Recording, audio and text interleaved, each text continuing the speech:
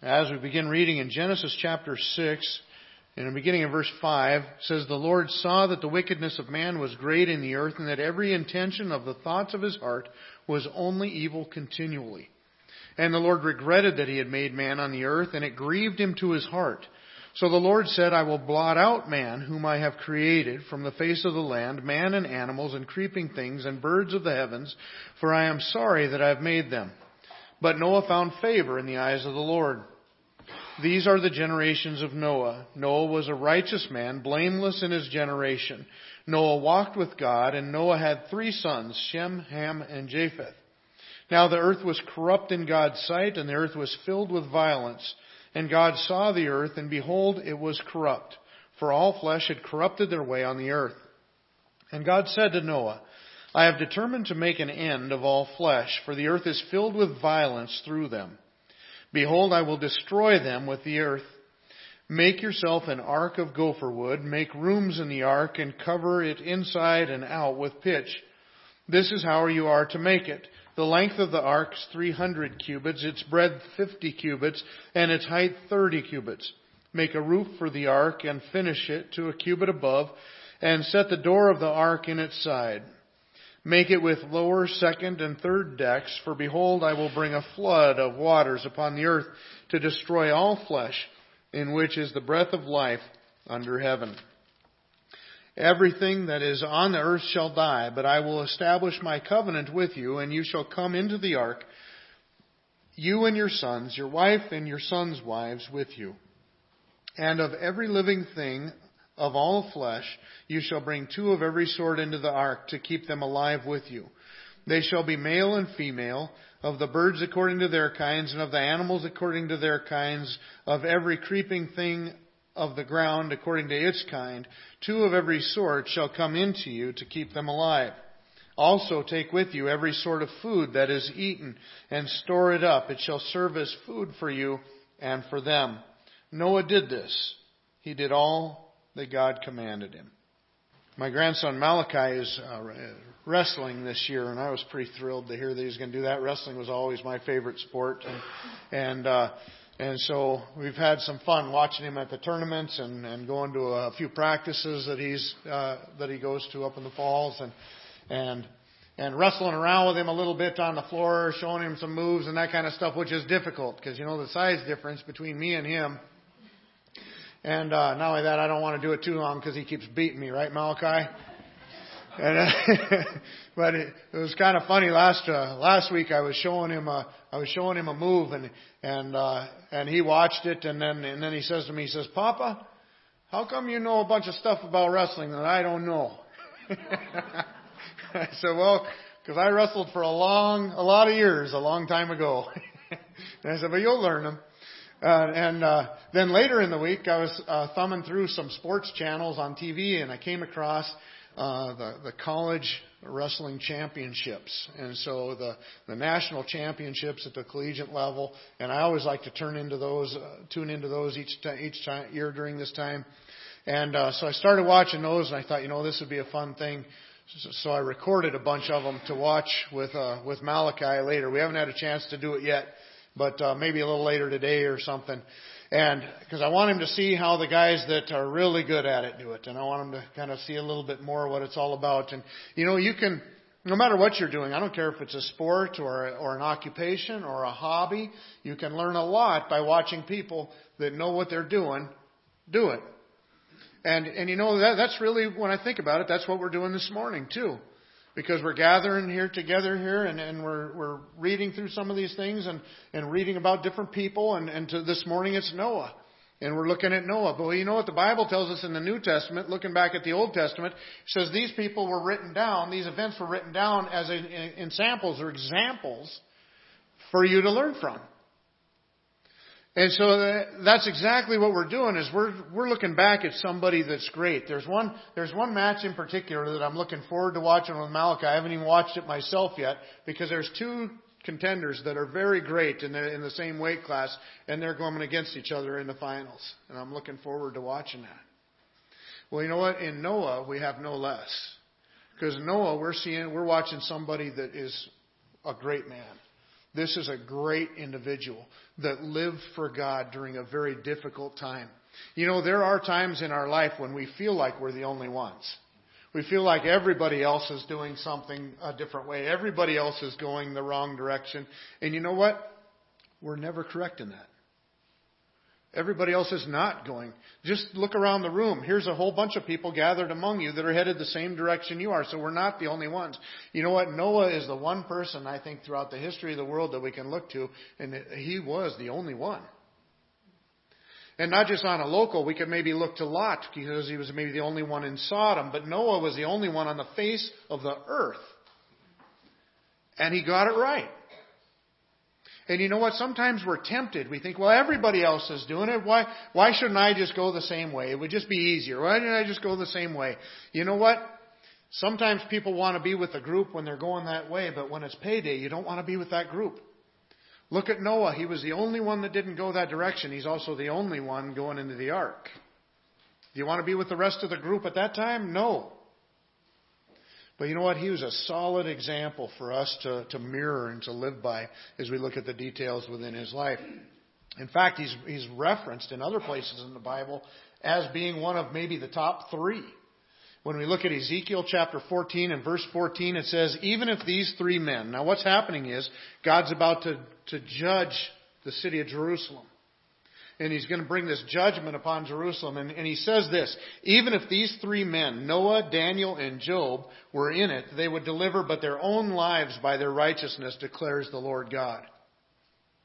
So Noah gets singled out. Noah, Daniel, and Job get singled out of all the other Old Testament characters. And there's a lot of great ones. Think Moses in that list.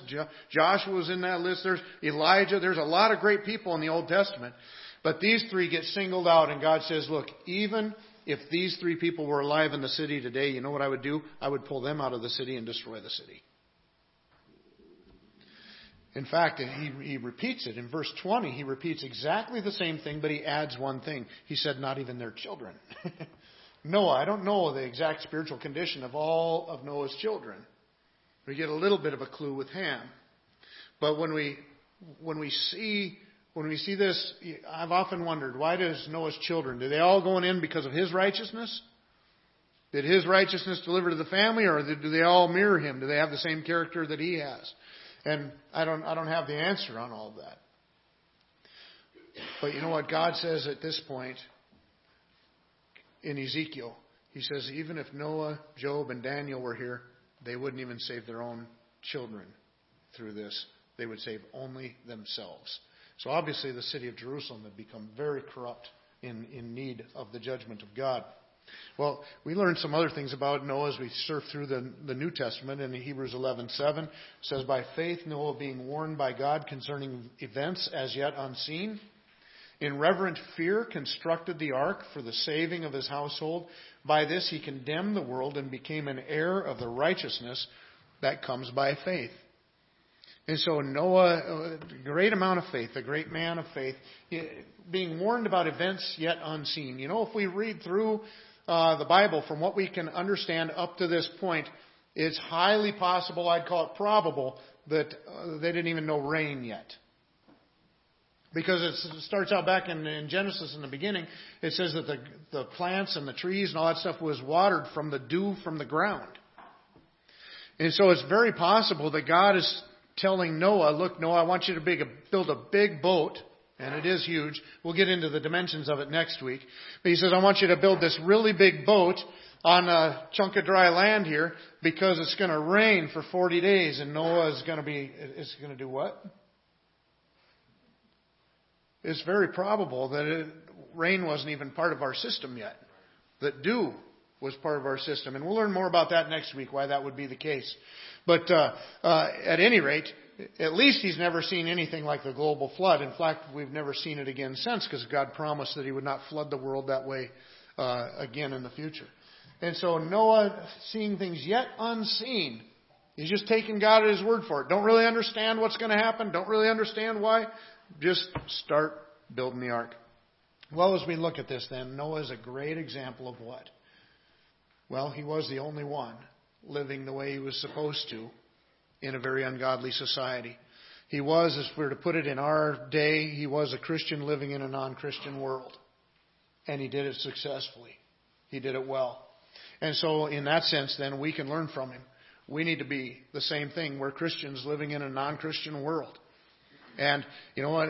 We've had the privilege for a long time, and I hope it extends actually, but we've had the privilege of being brought up in a Christian nation. We're in a nation that was started by Christians for the freedom of our religion so that we could flourish here and the church could flourish here. And so we've had it great. Of all the people in the world, we've had it soft. But we've noticed that our nation has crept away from that. We've noticed that we've slid and we've gotten into what people are identifying more now as a post-Christian era. And so, but you know, we don't know what it's going to do. I keep praying for revivals to take place and for people to come to Christ, and maybe our nation will head back to its roots a little bit more, you know, and veer back that way. Or maybe it'll continue to decline. I'm not sure which. But you know what? I do know this. That no matter which way the nation goes, I know which way I need to go. And I need to go the way Noah went. And as he lived in that very ungodly place, he gave us some principles that we can use as our nation has drifted away from where it started as well.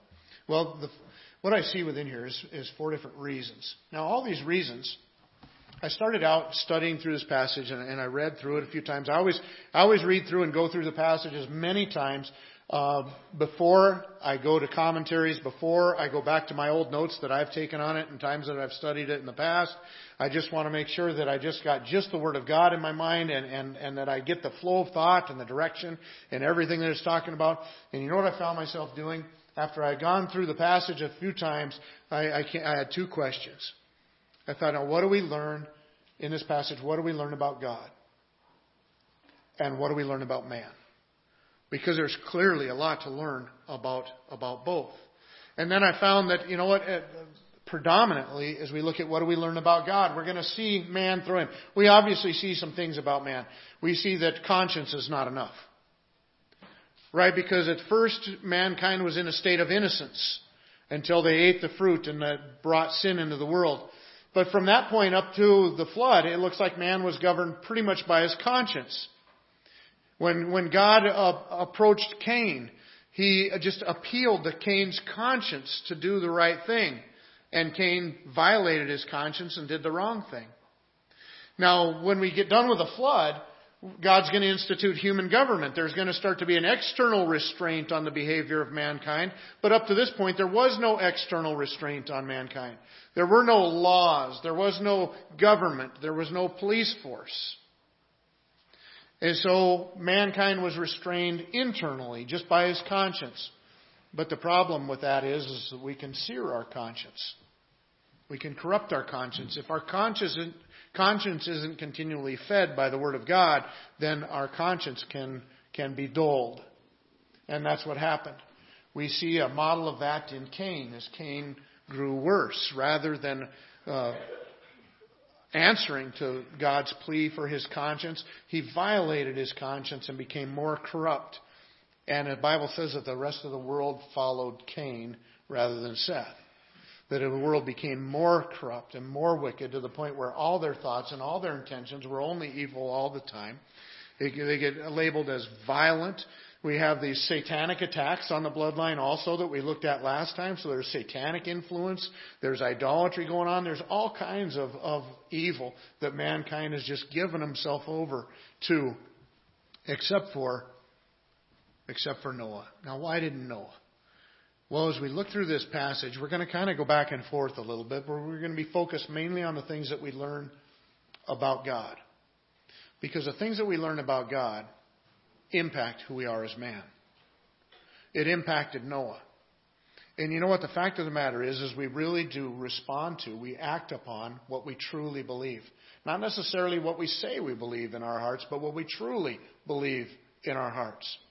Everybody acts. I was thinking about that even last night. I was thinking about it a little bit, and I thought, you know, sometimes we describe people as say, well, they are a person that they have this faith, but they don't live by it. It's actually a misnomer. we might say we have a faith and our actions are inconsistent with that, but what that is called, Jesus called it hypocrisy. The Apostle John says we're a liar if we do that. And so what happens is our actions fulfill what our true belief system really is. And so that's what we're going to look at here a little bit today, is what are the things that we know about God, because those are the reasons that we should be a Christian. How do we live as a Christian in a non-Christian world? By being one. But why should we be a Christian in a non-Christian world? Well, the first reason is because God is a God of judgment. And you know what? I actually had the order of the different points that I came up with, the truths that I came up with in a different order, and I ended up shuffling them around, and I brought this one right back to the beginning. At first, I didn't have it at the beginning. I brought this one right back to the beginning. And you want to know why? It's because this really is the dominant thing that stands out, isn't it? The Bible says that mankind grew in its wickedness and became so wicked that his thoughts were always evil all the time, his intentions. He was violent towards one another. It was just a horrible time on the face of the earth for mankind.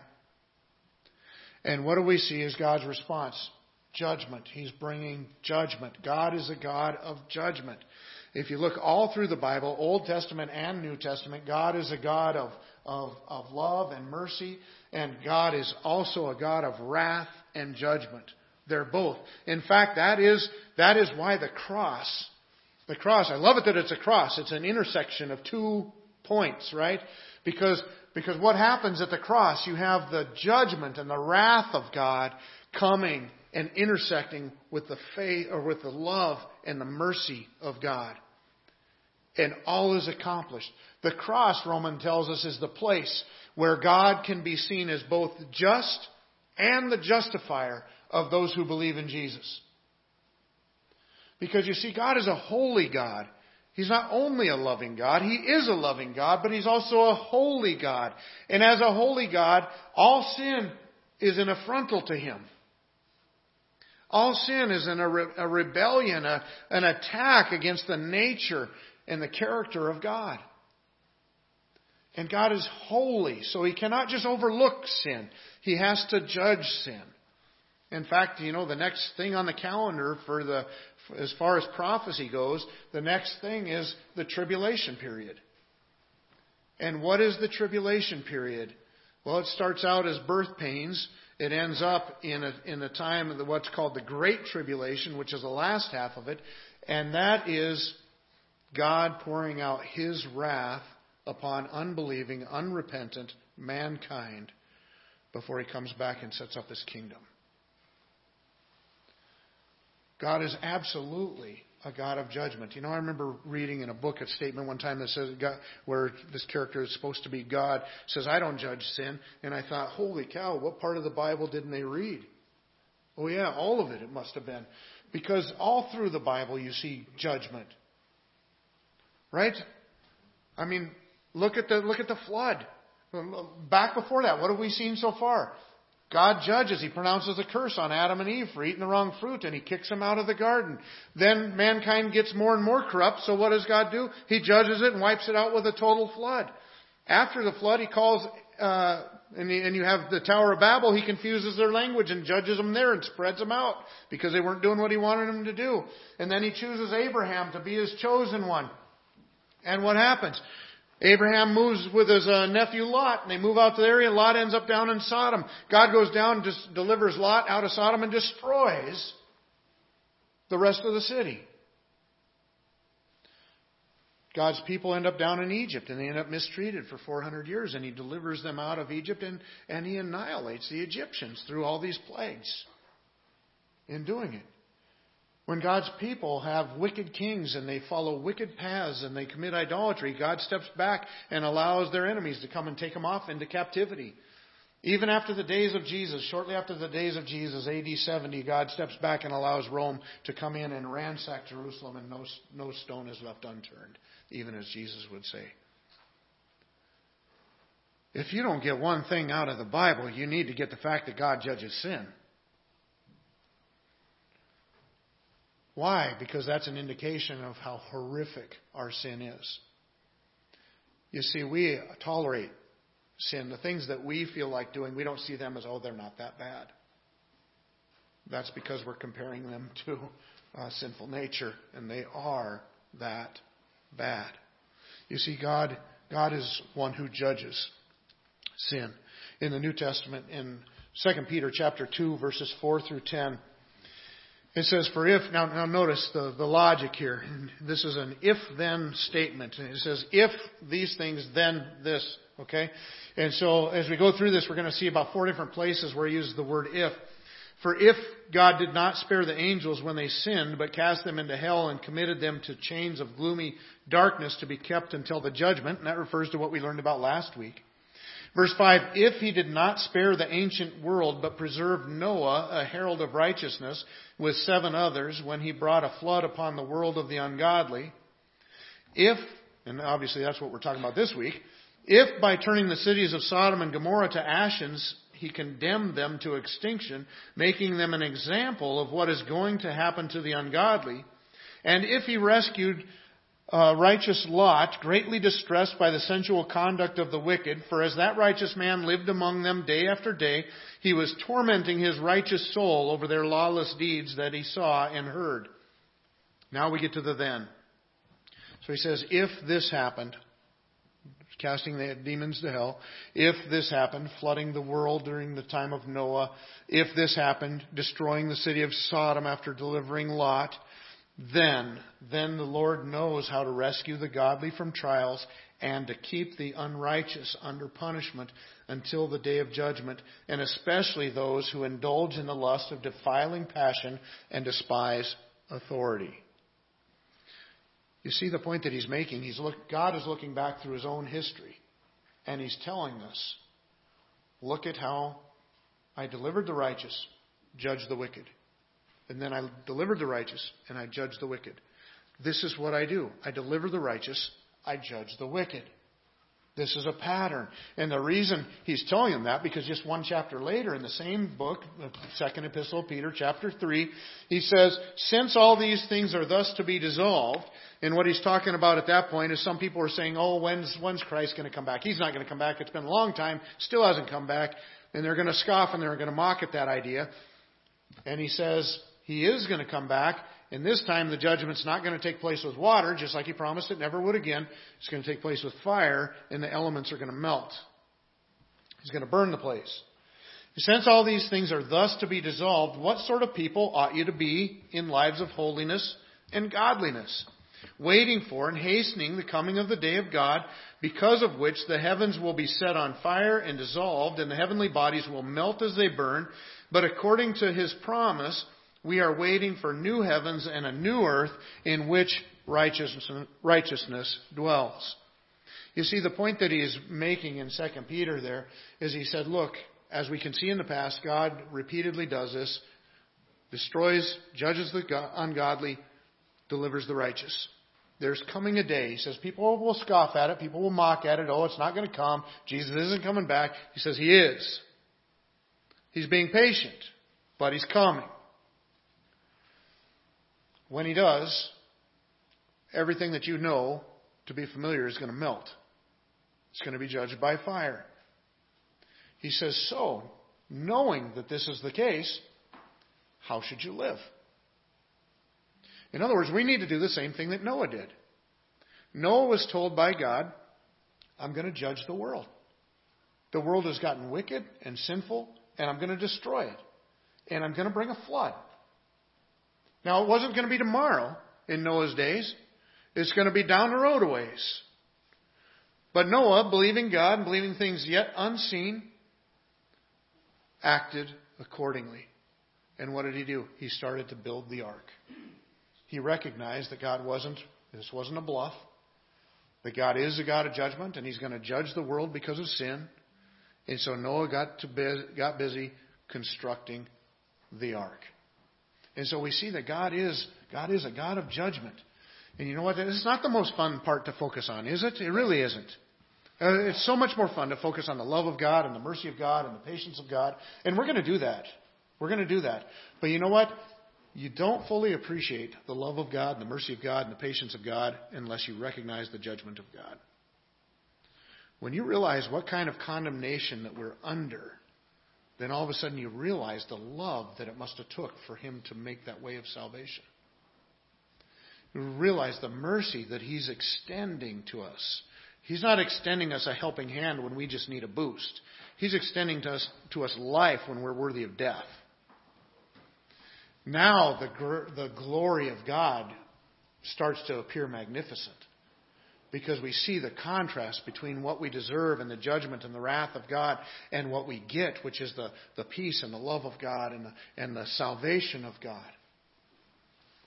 But it starts with, we see that judgment. Noah was forewarned. This judgment is coming. Because of that judgment, you know what you need? Salvation. And what does God provide, or have Noah start to get to work on? The ark, the way of salvation. So we see that God is a God of judgment, but God is also a God of mercy. He's a God of mercy. And how do we see this? We see this very clearly because God tells Noah to build the ark. Noah, get busy and build that ark. And not only that, but as we looked in 2 Peter chapter 2, there, I think verse 5, out of that verse 4 through 10 or 4 through 11, it talked about Noah, and it said Noah was a proclaimer of righteousness. Which means simply this: for the 120 years or so that Noah built the ark, he was also proclaiming the righteous decree of God. Which means, it seems to me, the way of salvation is open to more than just Noah. Otherwise, why bother proclaiming the way of salvation? But you know what happened instead? I'm certain of it. Is that people did just like they do now with the coming of Christ. Just like 2 Peter told us, people are going to come and they're going to mock the coming of Christ. It's been 2,000 years and He hasn't come. When are you people going to realize it's just not happening? Can you imagine the ridicule that Noah must have endured building a ship that size in a place that probably hasn't rained? It's going to flood. God's going to judge the world. It's going to rain for 40 days, 40 nights. God's going to judge the world. You're all going to drown. You know, He might have got people to listen to Him the first week, maybe the first year, probably not the first decade. But when we're pushing a century, it still hasn't rained. Noah could say, good, because I'm not done yet. but you see what I'm saying? Noah believed in what he was told, but couldn't see yet. And that's exactly what we're told, but we can't see yet. God said there's a coming judgment.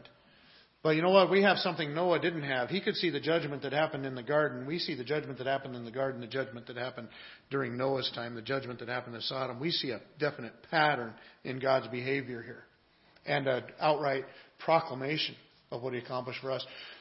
But when we see this, what is the ark? The ark is an extension of God's mercy.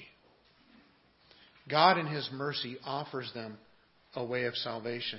And you know what? We've already seen it. Remember going through the Garden of Eden. God cannot finish. He can hardly start pronouncing the curse, and He starts talking about the seed of the woman crushing the head of the serpent. Right? They're not even out of the garden yet, and He's already killed the sacrificial lamb to die in their place to provide the covering for their sins. So God is already extending His mercy before He even gets done announcing the curse. That's just the way He is. And we see that all through the Bible, whenever God pronounces judgment, He also provides a way of salvation. He's going to flood the earth. Out comes the ark. The ark is going to be the way out. It's going to be the way of salvation. He's going in to destroy Sodom, and Abraham gets a chance to talk to God about Sodom, and he says, what if there's 50 righteous people there? Are you really going to destroy the righteous with the wicked? God says, no, I won't. If there's 50 righteous people, I'll leave it. Abraham says, wait. What if there's 45? What if there's 40? What if there's 30? What if there's 25? He gets them all the way down to 10. What if there's 10 righteous people in the city? Will you still destroy the city? God says, no, for 10 righteous people, I'll leave it. Leave the whole city for just 10 people. And He gets there, and all there is Lot. He takes Lot and his family, delivers them out of the city, and destroys it. But you see God's mercy already. Yep, 10 righteous people, I'll save it.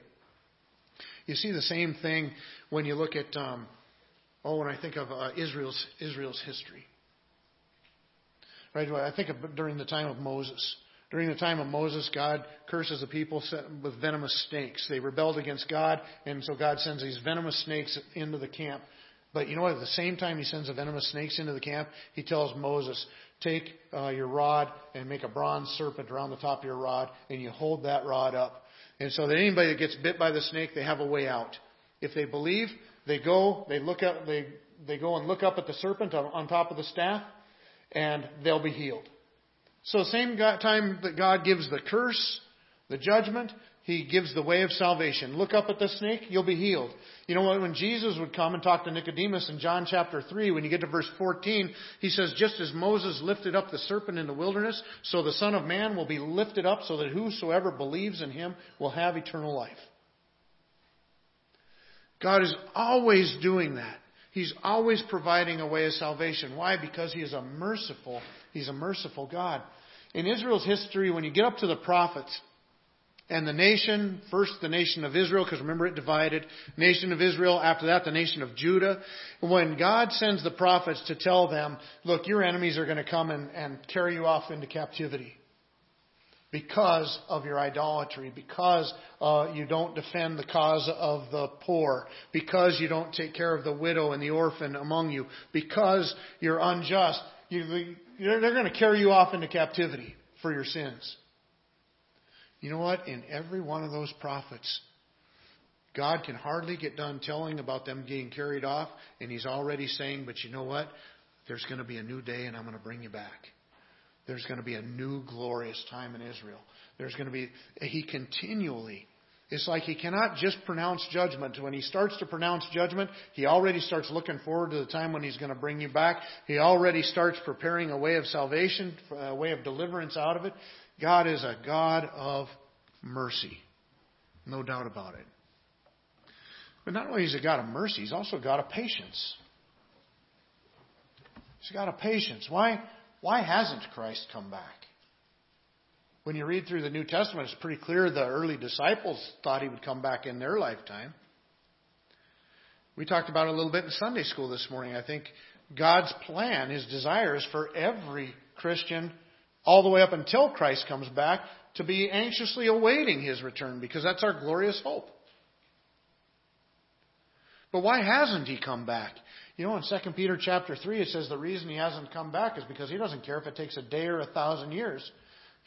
His only concern is that all people come to repentance. He's not willing that any should perish, but that all come to repentance. That's why He's waiting, because He's patient.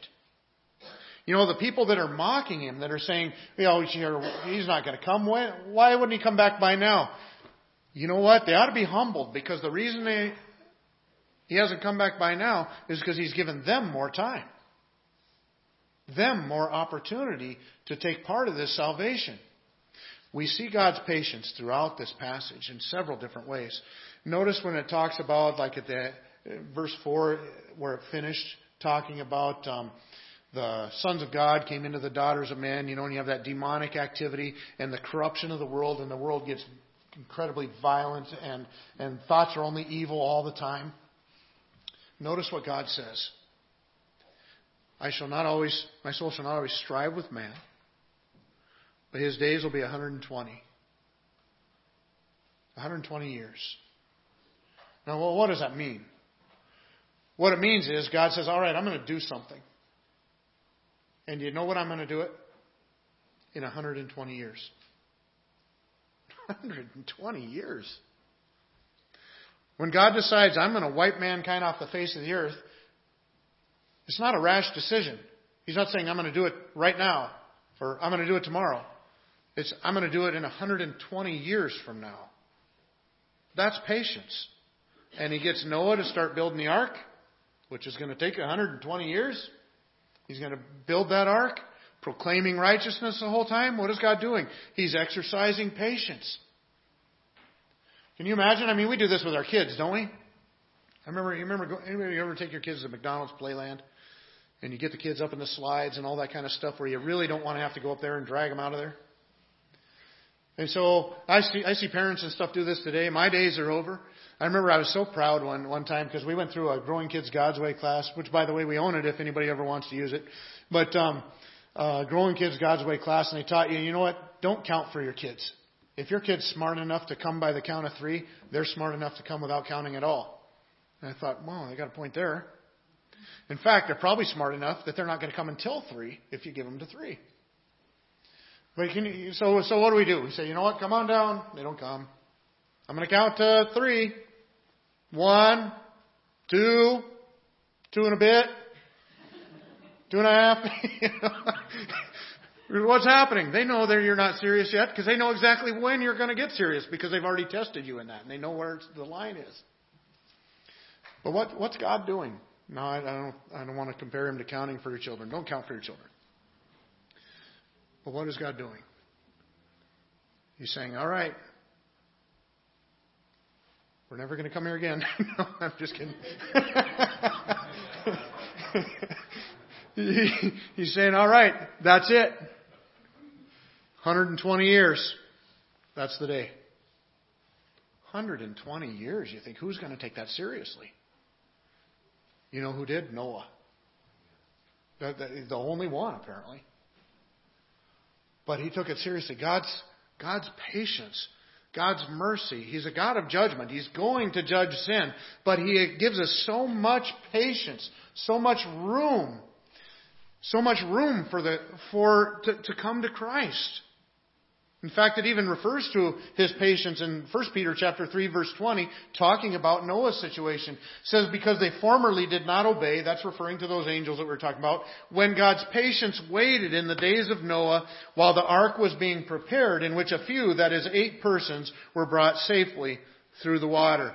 He talks about that is a reference point for God's patience. It's an example of God's patience, that giving them that 120 years. So you say, well, why would God destroy the people? Well, they were wicked continually, and He told them they had 120 years to repent, and they didn't do it. So who can you really lay the blame at the feet of here? Well, obviously mankind. God never does anything wrong. But He was patient. And another example of God's patience, Methuselah, Noah's great-grandpa. You know what the name Methuselah means? It means when he is dead, it shall pass. That's what it means. And that's exactly what happened. The year Methuselah died, the flood happened. Now, the interesting thing is, if you look through the Bible and see who lived the longest of all the people that we have recorded in all of history, Methuselah. He lived to 969 years old. Oldest of anybody. Now, isn't it amazing that God, when Methuselah is born 969 years later, God knows what's going to happen. They name him Methuselah. When he is dead, it shall pass. And God has him live longer than anybody else before it takes place. You see the patience of God. Not only that, but just the fact, look at the big picture of what's going on. God doesn't do the flood until the thoughts of everybody all the time are completely evil. Now, all of a sudden America doesn't look so bad, does it? Can you imagine what it would be like to live in a society where half of everybody's thoughts were evil and violent all the time? I can't say all the time at the end of that, I guess. That's half of them. That could be a horrible place to live. I would say that when it gets to where all the people's thoughts are evil half the time, God, it's probably time for judgment. You know what? God said no. He did not judge them. He did not judge them until all the people's thoughts were evil all the time. That's amazing. You know, I found myself thinking at times, when does America ripe for God's judgment? I mean, I find myself in a quandary a little bit because, like, even look at our spectrum that we have today. Today we have states. I was excited to hear Georgia this last week said no abortion once you can hear the heartbeat. You can hear the heartbeat very early. It almost gets rid of all abortions. And I'm like, yes, things are moving the right way. But then you hear of other states like Virginia that say, you know what, we're going to kill them even after they're born. And I think, holy cow. I can't believe somebody's advocating that. But many of the leadership are advocating that. And I think, when are we ready for God's judgment? But then I think of Georgia, and I say, man, there's a lot of good people making some good headroad over there. And so I look at it and I say, boy, we're a long way. We're a long way from... Now, I don't know where God's line is for America.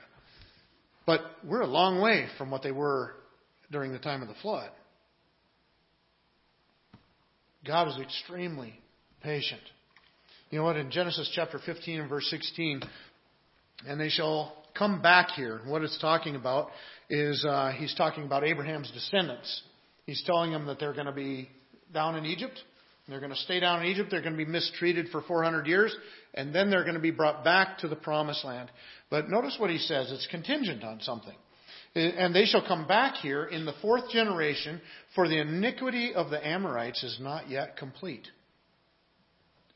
400 years, the children of Israel would live in Egypt as slaves, being mistreated by the Egyptians, before God would bring them back and take them to the promised land. Why? Because the Amorites, the people, them and others that lived within the promised land, God says their cup of iniquity is not yet full. In other words, they're doing a lot of horrible things, but it's not completely saturated yet. And when God brings the children of Israel out of Egypt and takes them into Canaan, the land of the Amorites and the others, He's going to have them destroy men, women, and children. Not unlike the flood. As an arm of His judgment.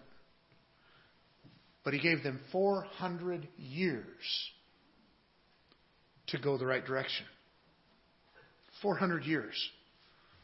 That's patience. God is patient. You know what the problem is? Is that a lot of times we misinterpret the patience of God. Instead of looking at it and saying, wow, God is so patient, we look at it and say, God doesn't care. And that's what happened like when He wrote Psalm chapter 50 and verse 21. It says, these things you have done, and I have been silent. So in other words, Israel, and if you look previously in that passage, it lists a lot of sins that they participated in. And he says, you've committed all these different sins. And He says, you know what? I remained silent. I didn't say anything. I didn't come down and judge you. And He says, and I remained silent. Now because of that, what happened? You thought that I was one like yourself. But now I rebuke you and lay the charge before you. Mark this then, you who forget God, lest I tear you apart and there be none to deliver. The one who offers thanksgiving as a sacrifice glorifies me. To one who orders his way rightly, I will show the salvation of God. You know, it's not unlike, I remember seeing a post on Facebook one time, and somebody made a comment about a moral issue, and then somebody else got on there and made a comment and said, you know what, I'm living in that which you called more immorality, and I have a good life. I have a good job. I have a good home. I drive nice cars. I have things very nice. So obviously, God has not judged me for what you are calling immorality. Oh, that's a dangerous place to be. You see, what they're doing is they're not recognizing the patience of God as the patience of God. They're saying, you know what, God hasn't said anything. God hasn't done anything to me. He hasn't made me lose my job, take my home, or any of these things. So obviously, He doesn't have a problem with it. When He says very clearly within His Word that He does. And He says, look, just because I haven't torn your life apart doesn't mean that I approve of what you're doing. I might be being very patient with you to have you recognize that, as it says in Romans chapter 2, the goodness of God or the kindness of God should lead us to repentance. A lot of times we mistake the kindness of God for approval of the lifestyle that we might be living in. It says, these things you have done, and got to go forward. Or do you presume on the riches of His kindness and forbearance and patience, not knowing that God's kindness is meant to lead you to repentance? But because of your hard and impenitent heart, you are storing up wrath for yourself on the day of wrath when God's righteous judgment will be revealed. And so you see, we have a God. Why should we be a Christian in an unchristian world? Because we have a God that is a God of judgment. The sins that we participate in, they're not just overlooked. They either are answered in the cross or we bear that judgment. But we also have a God that's merciful. That's why the cross. That's why He's reached out to us in mercy. And He's patient as He does it. He's waiting. He's giving us opportunity, ample opportunity. And I can't tell you for you, and you couldn't tell me for me, wherever God's line is that He draws in the sand for us not to cross. Or how full our cup of iniquity may be. But we need to be Christians in an unchristian world because it's the only wise solution. Just as Noah took the right path, he swam upstream. He went counterculture in his life to live for God, to walk with God. And it was his deliverance. It's the same with us. We have that same God that's a God of judgment, but He's also a God of mercy. He's a God of patience. And lastly, He's a God of compassion. God of compassion. Now, the reason I say that is because you notice that none of this is robotic with God. God who knows the end from the beginning, who knows all things, who's in control, who's sovereign in the world. And it's not just matter of fact. Notice it says that He regrets making mankind. It grieved Him. It says it grieved Him to His heart. Now, we struggle with that a little bit. Now, what does that exactly mean? Because if God is all-powerful and all-knowing and sovereign and all that stuff, then, and there's specific statements in the Bible that say that He cannot have regrets. In other words, why do we have regrets? We have regrets because we made a mistake. Oh, I wish I would have done this that way instead of this way. And when we first look at this passage, it looks like that's what it's saying. God's saying, I'm sorry that I made mankind. It says that. Well, does it mean that He wishes He wouldn't have? Does it mean that if He had it to do over again, that He would go a different route? No, it doesn't. Now, how do we know that? Well, there's two places in the Bible where it says that God regretted doing something. Right here where it says He regretted making mankind, and in 1 Samuel chapter 15 where it says that He regretted making Saul the king of Israel.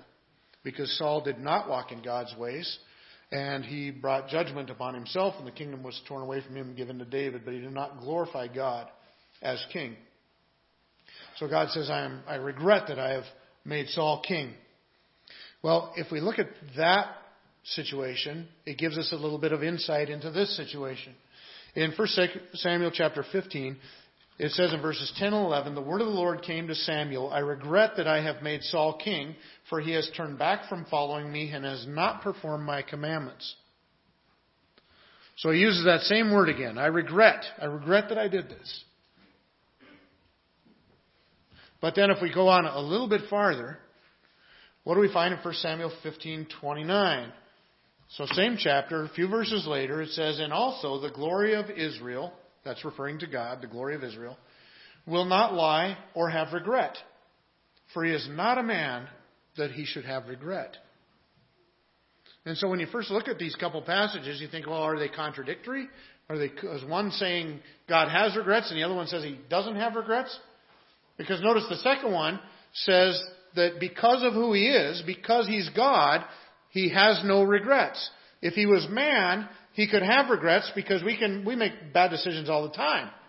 And so we might regret making a certain decision. It was the wrong way to go, or another way was the better way to go. But God, because He's God, cannot have regrets. Because if He can have regrets, then it means He did it the wrong way. So several verses earlier, when the same author writes that God regretted it, he himself would have to see that it was a contradiction if they meant exactly the same thing. So what does it mean when it says that He regretted it and then later He doesn't regret anything? Well, I think it has to do with emotion. Because God is feeling the regret of it. The Bible says that it grieved Him to His heart. Now, could God really have regretted making mankind, as in, if I had it to do over, I wouldn't have done it? No, because then why would He deliver Noah and start all over and have all mankind all over again? So it can't mean I would not do it this way again. It can't mean that. But what does it mean? It means that He feels deeply the sorrow of the judgment of what's going on and what has to happen. It's kind of like this. John Piper, when he was asked a question on this subject, he gave this answer. He said, let me put it in my own experience. He says, if my son does something wrong and I spank him for doing what was wrong, to teach him to do right, he says, I've done right. He says, now if my son responds to the discipline in a negative way and decides to run away, and he runs away, and then they find him, he says, I would feel regret over the whole situation, and that it caused an alienation with my son and that he ran away. He said, but I would not feel a regret that I did the certain action. He said, I would recognize that it was right for me to spank my child, to discipline my child over this situation. But I would regret the alienation that came as a result of it. And he kind of uses that to mirror it. I don't know that these answer completely the issue here, but I do think that we're on the right track. That, you know what, when we look at our makeup and was made in the image of God, in our emotions, it is possible to be in a situation where you know that you did the right thing, but you feel the pain of it. Right? And I think that's exactly what's happening with God. God knows He has done and is doing the right thing, but He feels the pain of it. He feels the anguish. He feels the separation. He feels the sorrow. You know what? That's an awesome thing about God. And think, we're finite beings, which means our emotions and stuff, we deal with things on a finite level. God is an infinite being. Can you imagine the complexity of His emotions? And that's the thing. When God judges the world, when God puts His Son on the cross, it's not unemotional. It's not mechanical. Just because He knew that it was going to happen from the foundation of the world, just because of some of these things He even planned to happen from the foundation of the world, He still doesn't go through them without feeling. You know, I can know something's coming, and at the point where it happens, be very emotional about it. I think I've seen it most clearly in my experience, actually, with our children being born. And it's actually, I'm kind of sharing the experience, but it was my wife's. You know, we have 5 kids, and I got to watch all 5 of them be born. I saw something on Facebook the other day. They have some device now where you can put these electrodes on your stomach, and a man can get a sensation of what it feels like to have a baby. And I thought, what fool invented that? Or a woman. A woman, I can see why she would invent that. There's some comeuppance here. But I thought, boy, you're not strapping that thing on me. I saw it 5 times. And you know what? You get toward, I can remember times where, we plan to have kids. We're excited about having kids. We find out if it's a boy or a girl. We're excited about that. And then you get right up to the labor starts, and all of a sudden Lisa says, oh no, I remember this. I don't want to do this. Now, does she really not want to do this? Yes, in the worst way, and no at the same time, right? Because, yes, she still wants that baby. Yes, but oh boy, the moment things start to move, right? Well, you know what? God is not unlike that. It's not that He's going the wrong direction, making the wrong decisions. He's done everything right. But His relationship with us is not just mechanical. It's emotional. Or maybe I shouldn't say not just mechanical. It's not mechanical at all. But He has emotions toward us, toward people. He loves us. He loves the world that He's promised a deliverer for and provided a deliverer for. And even when He takes no delight in the death of the wicked, when people spurn God and rebel against God and kick against God and demand to go to hell instead of heaven, and they finally go there, it's not like He's delighting in that. because He loved the world so much that He gave His own Son for the salvation of it. But He's also not. It would not be right or even possible for Him to stop being who He is. He cannot but judge sin. And He cannot but provide mercy either. He cannot but be patient. He just is so patient and so compassionate that while us little ants throw spurn and ridicule in His face, He continues to patiently wait for our salvation.